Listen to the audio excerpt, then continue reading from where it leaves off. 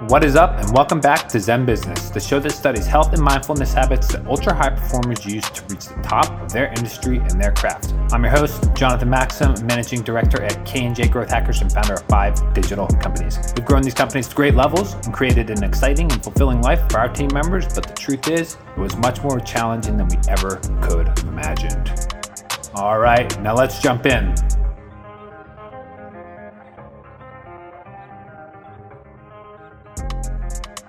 All right, what is up, and welcome back to Zen Business. I am stoked to be here. I'm stoked for you to be here. I hope that you are having a wonderful week. Happy Monday. I get every morning started with the podcast. You know, as they say, I like to scratch my own itch for my business and my life pursuits. And I just love podcasting because I can listen to people that, you know, either provoke new angles and thought processes for me, or remind me of old positive habits that I want to reintroduce or old negative habits I want to get rid of, or just spend my time being a fly on the wall with people who are having an intellectual conversation that I, look up to, that I model myself after. Some of the podcasts I listen to, All In with David Sachs, Jason Friedman, Chamath Palihapitiya, all those guys. I love that one. I love the Tim Ferriss show. I love, what is that other one that's so good?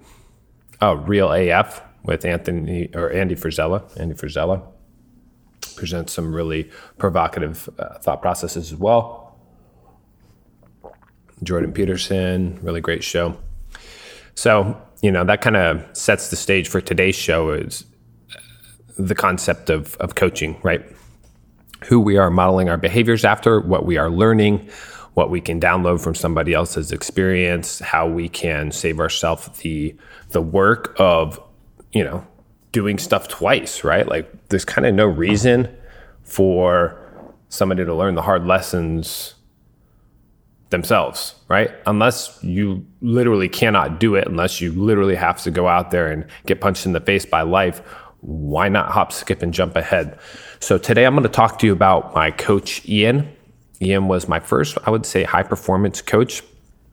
He really got me into the marketing agency game at a whole new level. And this guy, I was 27 when I hired him, and he was 23. Now, that sounds pretty absurd, I'm sure, to a lot of people. But this guy was not a human, dude. He was a fucking alien. He was so intelligent. Like, I'm talking about the level of like Elon Musk. And this 23-year-old is coaching people twice his age, making them buku bucks back, multiplying their income. And he's just a kid. I don't know how his brain was so intellectually developed, but this guy had a massive impact on my life. Now, just this past week when I was traveling, I had about 4 hours on the plane, and I went back through all of his coaching program, and I went back and did the workbooks. I did the audits. I did the visualization techniques and the manifesting, it's called a compass letter. I did a 360 deep dive on my life and my business. So I went back and did all these because it's just so impactful. And I worked with this coach beginning about 5 years ago. So even after 5 years, all of his content is still extremely relevant. And now I'm actually repackaging it and giving it to my team for their own coaching, so that they can benefit from the same thing that was life-changing for me. Now, at the time, I wasn't making much money. I was making like $2,000 a month with a marketing agency. Within 2 months, he had me making $10,000 a month. And within about 6 months, I was making $25,000 a month with the agency. So there's a direct financial impact of his coaching, but that's not the important part. The important part is the expansion of my mind. He really questioned my limiting beliefs. And I remember at the time thinking, dude, you're out of your mind. This is crazy. Like, it's just not realistic. Like, be realistic. Because he was much more of a visionary and I was much more of a doer. So logistically, I was thinking through, how do I actually get these things done that he's recommending? But now looking back, I'm extremely grateful. He was very on target with his recommendations and really opening my mind. And I'll explain what I mean in a little bit. But before we jump into, what my coach who passed away left me with, I'm going to tell you a little bit about the background here. And it's just, quick minute. So basically, My coach took his own life about a year after I worked with him, right? And it was very heartbreaking for me because not just on like the friend and the role model and the connection level, losing somebody who I really cared about, but more that the world lost out on an extremely brilliant mind. And, like I said before, my conversations with him were, in those moments, I felt like I was talking to the next Jeff Bezos, the next Elon Musk. This guy was extremely brilliant. Like, I don't know if you believe in this shit, but like a star being or like an alien level of astral knowledge. It was just out of this world knowledge. He could make connections that nobody else could understand and make that, in my opinion. So anyway, he had a huge impact on my life. 5 years later, I'm still doing podcasting about the learnings from him because it's so timeless. It's so relevant. And I'm not going to try to speculate on why he took his own life. But what I do know is that with the grandeur of his vision and the level of his thinking, my guess is that regular life looked pretty small and insignificant. He was so far intellectually ahead of the common folk these days that had to seem like minutia to him. But anyway, I don't ultimately know why he took his own life, but it was really tragic. He was only 24 years old when this happened. He's got, a really nice family, and it was very heartbreaking for everybody. But the thing about this guy is he was so big picture and profound that I think anybody who hired him as a coach would say, yeah, this guy's really fucking smart. But it'd be hard for a lot of people to appreciate him because he was such a big picture thinker. He was such a visionary. And I think it's hard to operate in a world where things like social drama and political beliefs guide our direction rather than purpose and vision and intention. So that's my understanding of him.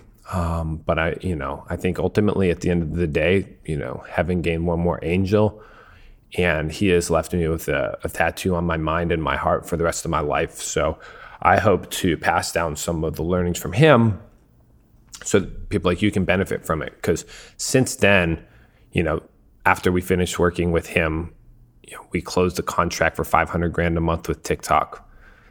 We went from doing $50K a month in revenue to doing $500K. And it just really showed me what is possible in this world. And I think something like that is unimaginable, especially if you're like, let's just say a working professional who takes home $8,000 a month. The concept of making $30,000 a month is probably absurd to you.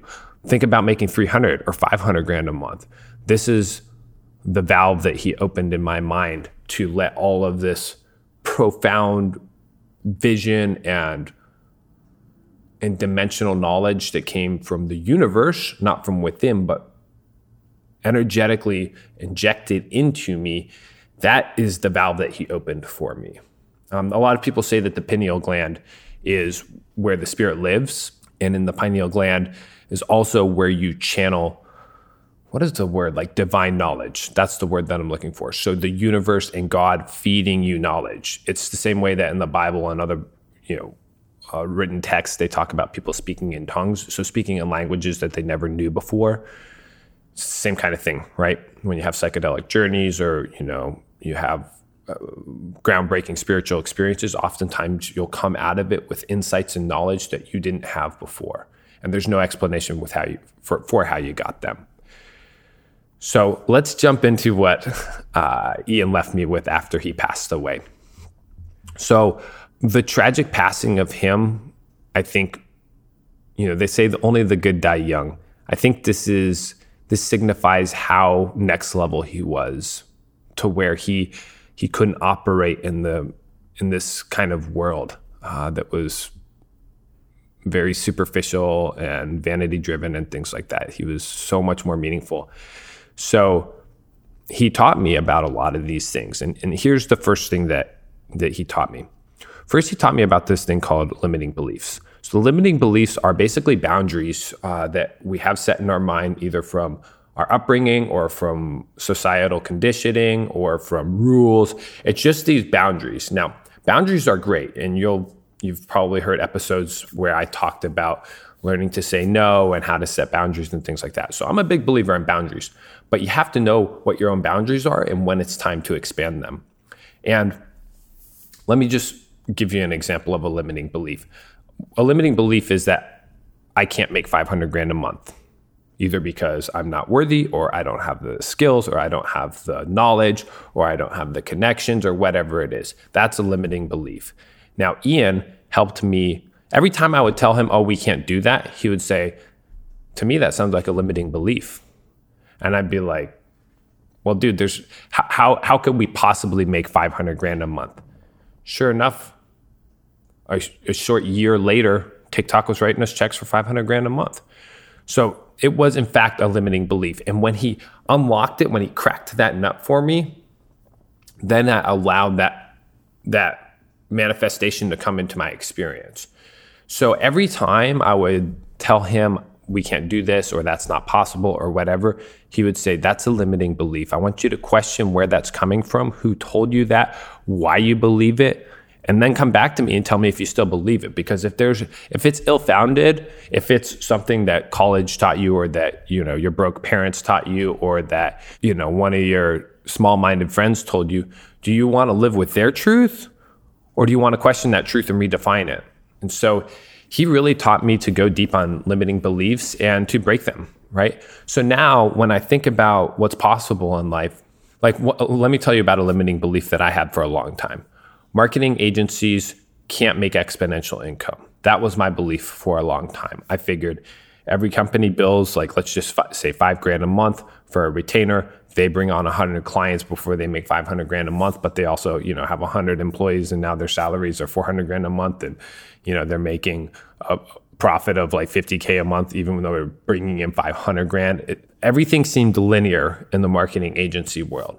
But a few years ago, we made a shift as a company and made things go parabolic, right? So we hit exponential growth instead of linear growth by going performance-based. We went from every client pays $5,000, and now our average client pays $75,000.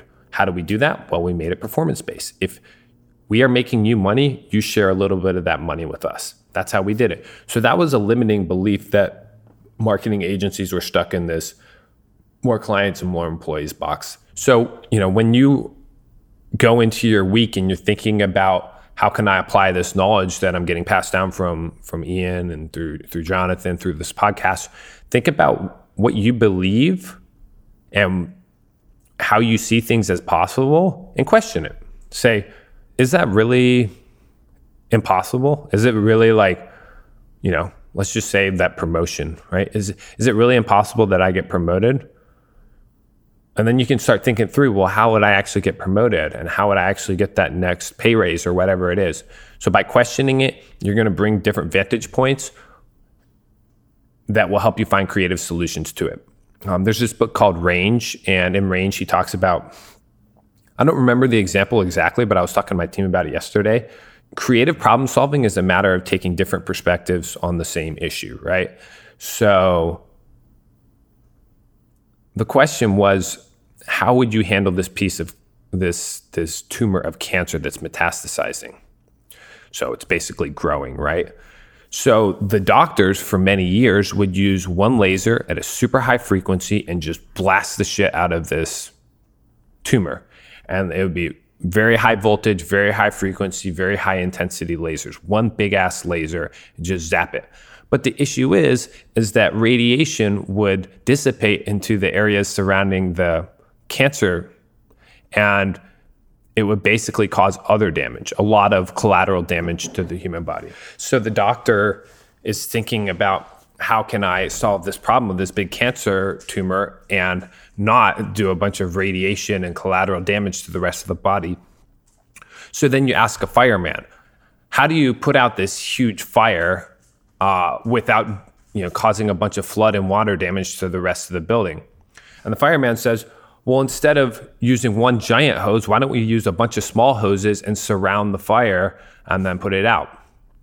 Well, the same way with the cancer. If you apply the fireman's thinking to the oncologist's cancer, solution, instead of doing one giant laser, you might do 10 tiny lasers and gently dissipate it slowly from all different angles, and not so much radiation that it bleeds out into the rest of the body.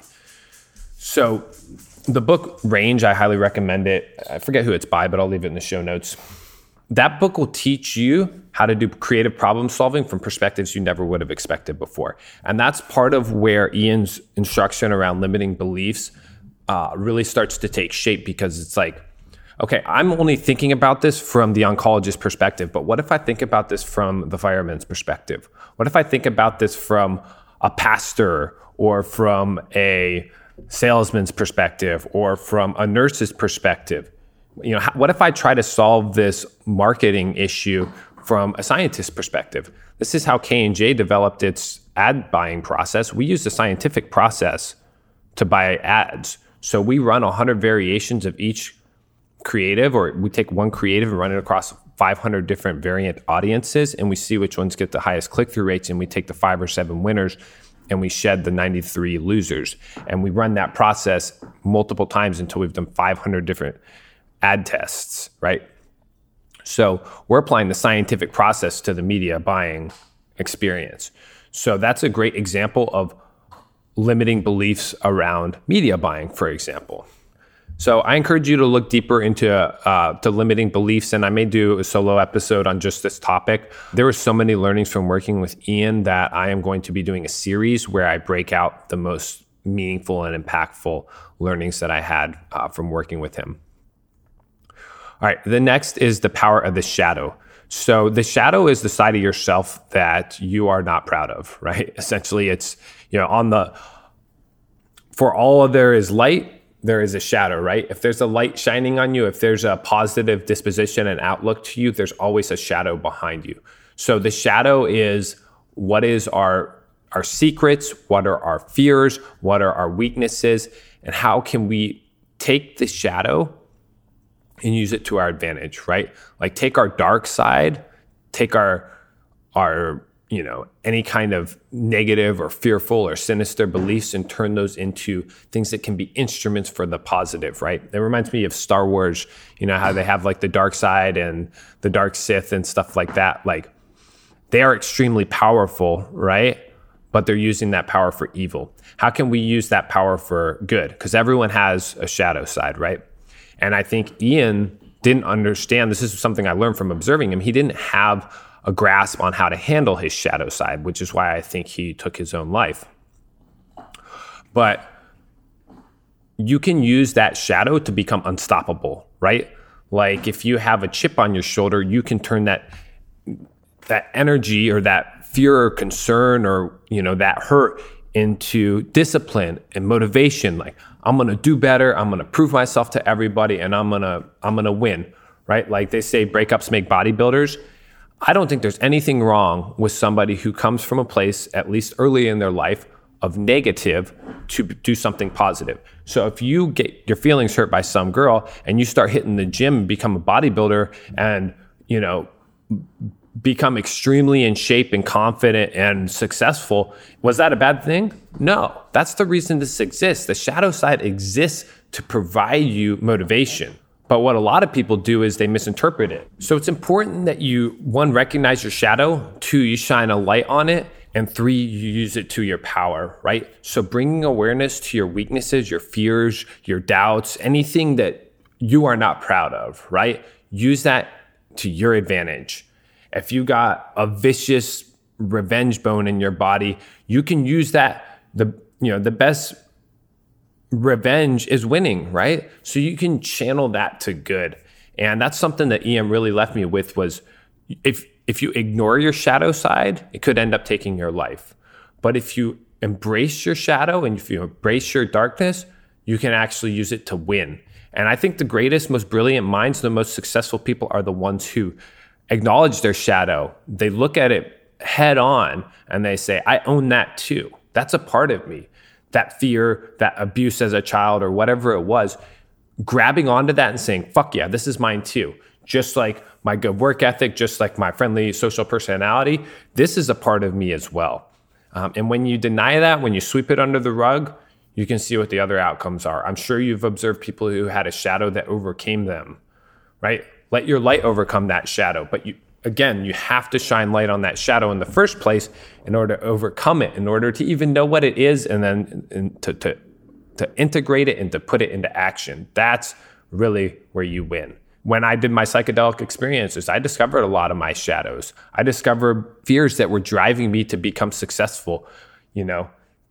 I had all kinds of conditioning from when I was a kid around, a scarcity mindset and like people staying broke and, growing up in a middle-class environment where nobody leaves the hometown. Like that created all of this fear of being broke in my mind. I never wanted to be broke. I saw what it did to people. I saw what ghettos looked like. And I was like, hell no, there's no way I'm ever going to be like that.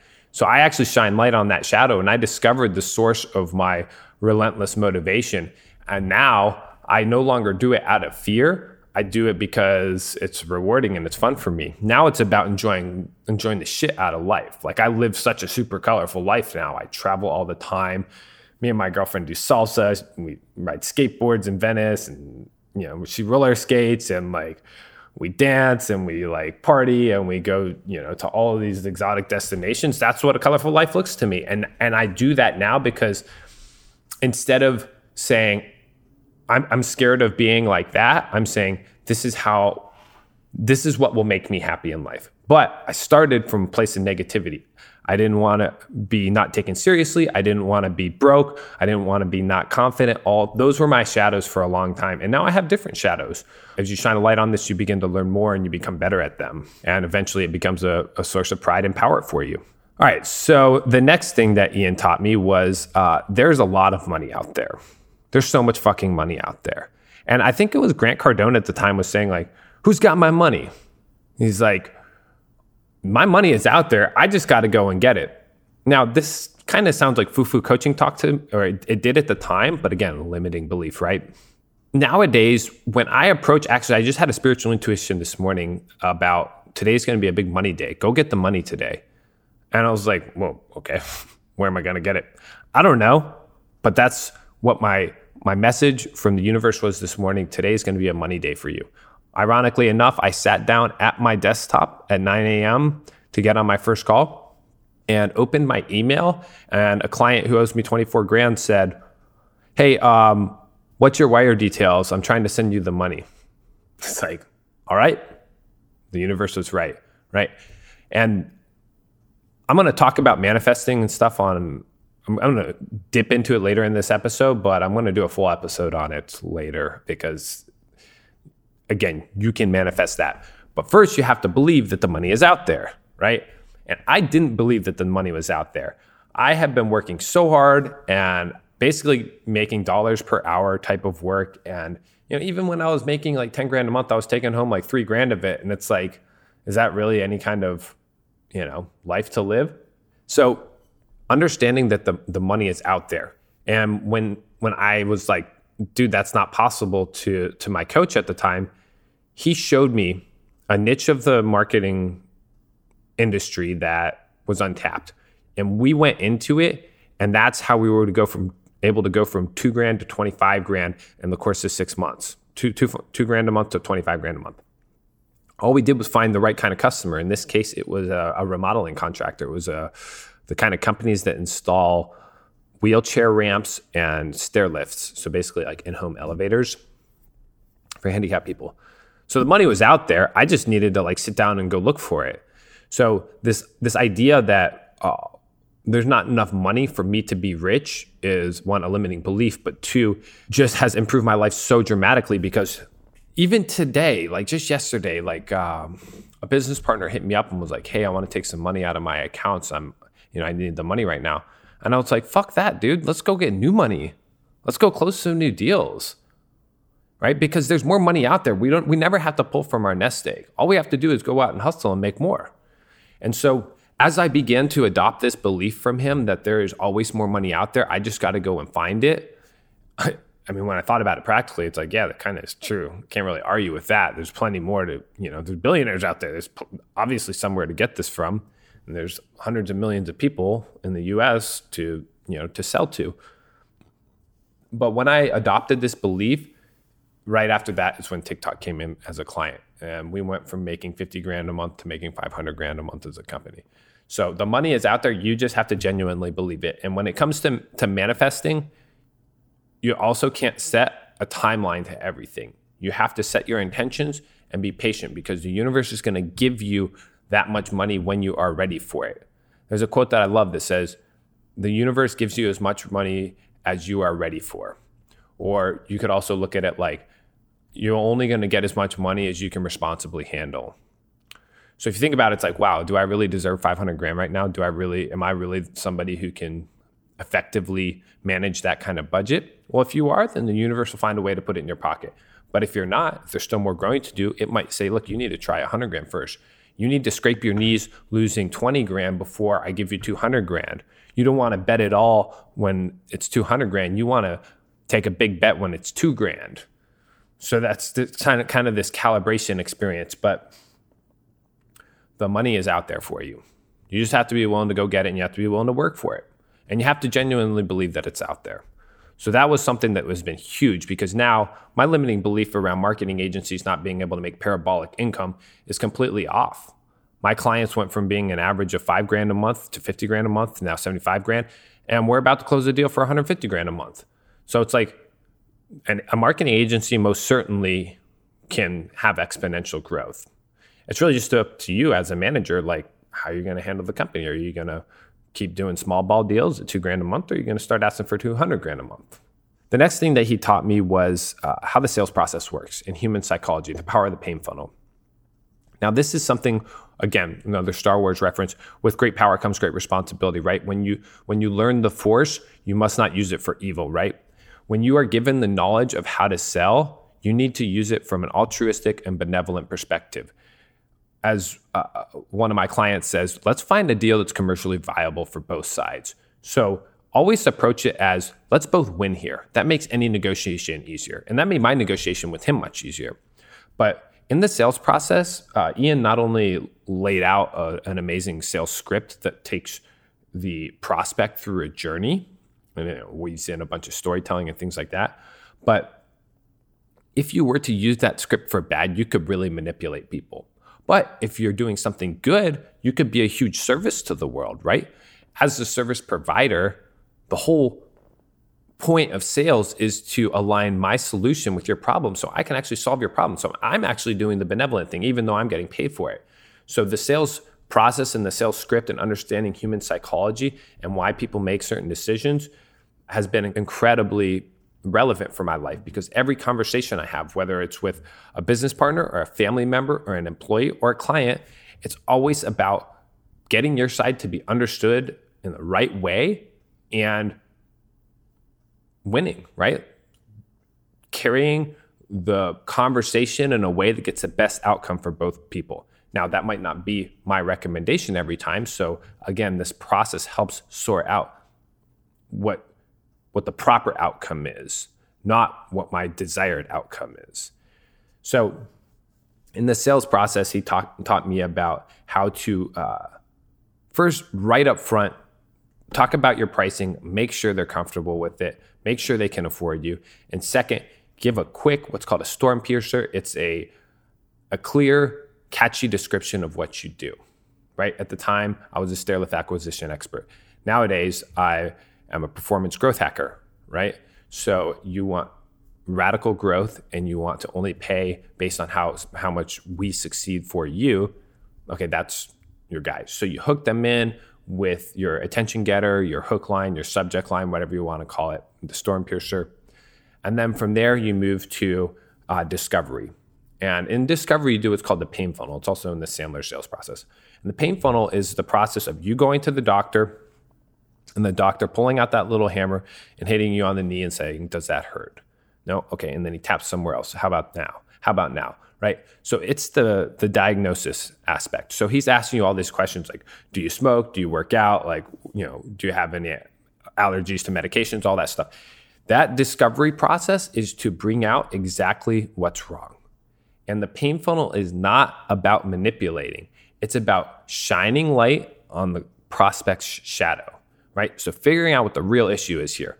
Is it that your company is failing, or that you have limiting beliefs, right?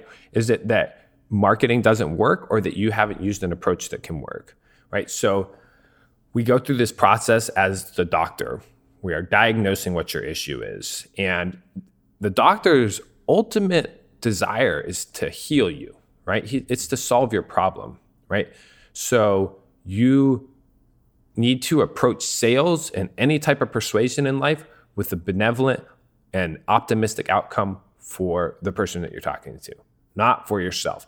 And when you do that, people will recognize that you're coming from a place of altruism. I am genuinely trying to help you solve your problem. If they don't feel that at an energetic, at a subconscious level, ultimately what they're going to do is they're going to distrust you, but they're not going to know it. And then they're going to start putting up objections and saying, oh, I can't afford it, or I got to touch my wife, or whatever their objection is. So gain their trust at a very deep level by doing genuine, caring discovery, probing, and pain funnel. And this is what most people skip over because nobody wants to feel the awkwardness. Nobody wants to highlight the negative. Nobody wants to call their baby ugly, right? But you, as somebody who genuinely cares, the doctor's not going to walk in and say, oh, your tummy hurts. Okay, let me put you on, birth control, or let me put you on, some kind of cancer treatment, right? I'm going to put you on radiation because you could be stomach cancer. No, you're going to be like, dude, put a freaking camera in there and look and see if there's a tumor. Do an x-ray, do an MRI, right? Like you want them to care enough to do that probing. You wouldn't trust your doctor if he was like, yeah, let me just prescribe you this painkiller, this, barbiturate painkiller that's, probably going to get you addicted. You don't want that. You want somebody who cares enough to dig down and to ask the tough questions. And that's really what Ian taught me about the sales process. Everyone wants to skip over that. They want to move straight to, here's our product, here's our price, here's the solution, will you buy it? But the problem is, if you didn't do any discovery, you didn't understand what their actual pain point is, you're probably going to recommend the wrong solution. And if they don't feel that at a deep level that they actually need this solution, then they're ultimately not going to go with you. They might tell you a yes. That's when you get soft yeses. And we can go into the sales process more in another episode, but if you take one thing out of this particular, learning, it's just learn about the sales process. Learn about persuasion. Learn about being understood in the light that you're intending to be. Learn to communicate effectively. Man, there's so many good ones in here. I'm going to do one more, and then the rest of them I'll do in the next episode because I don't want to run too long here. The last one I'm going to talk to you about is how to embrace discomfort. And this one was not just a coaching technique. This was something we actually went out and did in person. So I can sit around and look at whiteboards and watch videos and take verbal coaching all day long. How much I actually apply of that, or how much I actually have to get out of my comfort zone, is a whole different story. I could live completely behind my desk and never go out into the wild and actually put myself into a risky situation. But you don't actually learn unless there's gravity behind it, right? You don't actually put these things into practice, learn to apply these techniques until you've gone out into the wild. If it's never pressure tested, how could you know that it works, or how could you refine it? So what my coach had me do was, I forget what the techniques are called, but the long story short is that you have a list of awkward, uncomfortable things that you will go do in a public place, and you will intentionally garner discomfort, awkwardness, negative responses from people. And the whole idea here is to condition you to not care what they think, to not be scared of the potential outcomes. It creates a fearless, bulletproof mindset. And, at the time it was funny to me because I'm spending like 5 hours in the middle of my workday going out and putting myself intentionally into awkward situations with my coach. So some of the situations that we went and practiced, we went right into the downtown of the city, and we would walk up to people like, let's just say a big gangster looking dude, and being like, hey, is it cool if I borrow your car and drive it around the few blocks? And having said nothing before that, the dude is, of course, like, what the fuck are you talking about? And so what it did was it put me in uncomfortable situations where I would have to work myself out of and negotiate and clean up the mess I had just made. And that was the first time you do it, it's super awkward and uncomfortable. But the more you do it, the more you actually get thrill out of it. It becomes fun, and you find excitement in it. So I would walk up to people and ask them, hey, can I borrow your dog for a while? Or, hey, do you have $100 I could hold on to? Could I borrow $100? Walk up to an old Asian lady and be like, yo, can I have $100? She's like, what are you talking about? You freaking loony. And like, it's just hilarious, right? It's weird to even share this, but that is what makes a CEO bulletproof, right? That is what makes somebody not care about what other people think. Because of course, there's no negative implications. Nothing actually ends up happening. I mean, I guess if something were to escalate, I could potentially, get into an argument or something, but it never actually did. People mostly just laughed about it, right? The people who we were, asking crazy questions to and all that stuff. So that was a really, really, really interesting experience because, there would be everything. I was single at the time. So it would be like, go up to a group of girls and just make a fool of yourself and see what happens and like have fun with it. Like, what's the worst that could happen? First of all, you're probably never going to see these people again. But second, like literally what actually happens? What negative impact on my life happens? What's worse? My ego gets bruised a little bit. But the thing is, your ego doesn't even end up getting bruised because you just don't care. Like, you're doing it for fun. You're doing it for sport. And so it actually becomes like a very fun experience. Now, I don't think everybody is comfortable with doing this, but once you have done this, when you go to ask a client for $100,000 or $500,000 or $1 million, you don't worry what they say. You can approach that conversation with absolute confidence. I had this conversation last week. They're like, well, how much does your service cost? And I'm like, I estimate between $3 and $5 million for this project. Of course, the dude's eyes like open super wide and his jaw didn't hit the floor, but he's like, $3 to $5 million. I'm like, yeah, well, if you add this up and you take the market conditions for standard budget for this kind of thing, we're shooting to do this on the low end for you, but that's what you should budget for it. And he's like, okay, well, as long as you can justify your value, we can pay for whatever. So what did I do? I said, okay, cool. Well, let me justify my value for you. And I explained the outcomes. You're about to make $300 million off this project. If you spend $5 million on it, is it worthwhile to you? And he's like, yeah. I'm like, okay, cool. And sure enough, we're flying to Indonesia next week to close this deal out. So the reason we did all these awkward techniques and this kind of fear-setting exercises was so that when it came to those super high-level, super enterprise conversations, I could approach that with absolute fearlessness. Now, I encourage you to go and try something like that. You don't have to have a coach with you. You could just go out and literally practice making a fool of yourself in public and realizing that it doesn't actually have any negative impact on your life. Only thing it could hurt is your ego, which is good to hurt because then you don't have as much attachment to your ego and then you don't feel so uncomfortable when it's time to ask for a $500,000 budget or a $5 million budget. You see once you get over, let's just say 10 grand, any large amount of money is a large amount of money. So it doesn't really matter whether it's $1 million or 10 million. They're going to think that's a lot of money. If it's 100 grand or 500 grand, those are both a lot of money in their mind. Any big client, they're going to have multi-millions in the bank anyway. So, what is the difference between 500 grand and $1 million to them? It's still a lot of money. So all they need to know is, okay, his service is going to solve a big problem for us, or it's going to be worth a lot of money what he's going to do. And then, of course, you just rise to the occasion. So I really recommend doing this. I'm going to leave some of the resources that Ian provided for me when I was in his coaching in the show notes, because I want you to have a chance to practice this stuff in real time and reap some of the benefits that I did. So I'm going to hit pause here for now. I hope this has been an interesting episode for you and given you a little bit more inspiration on where you can go next with your personal development.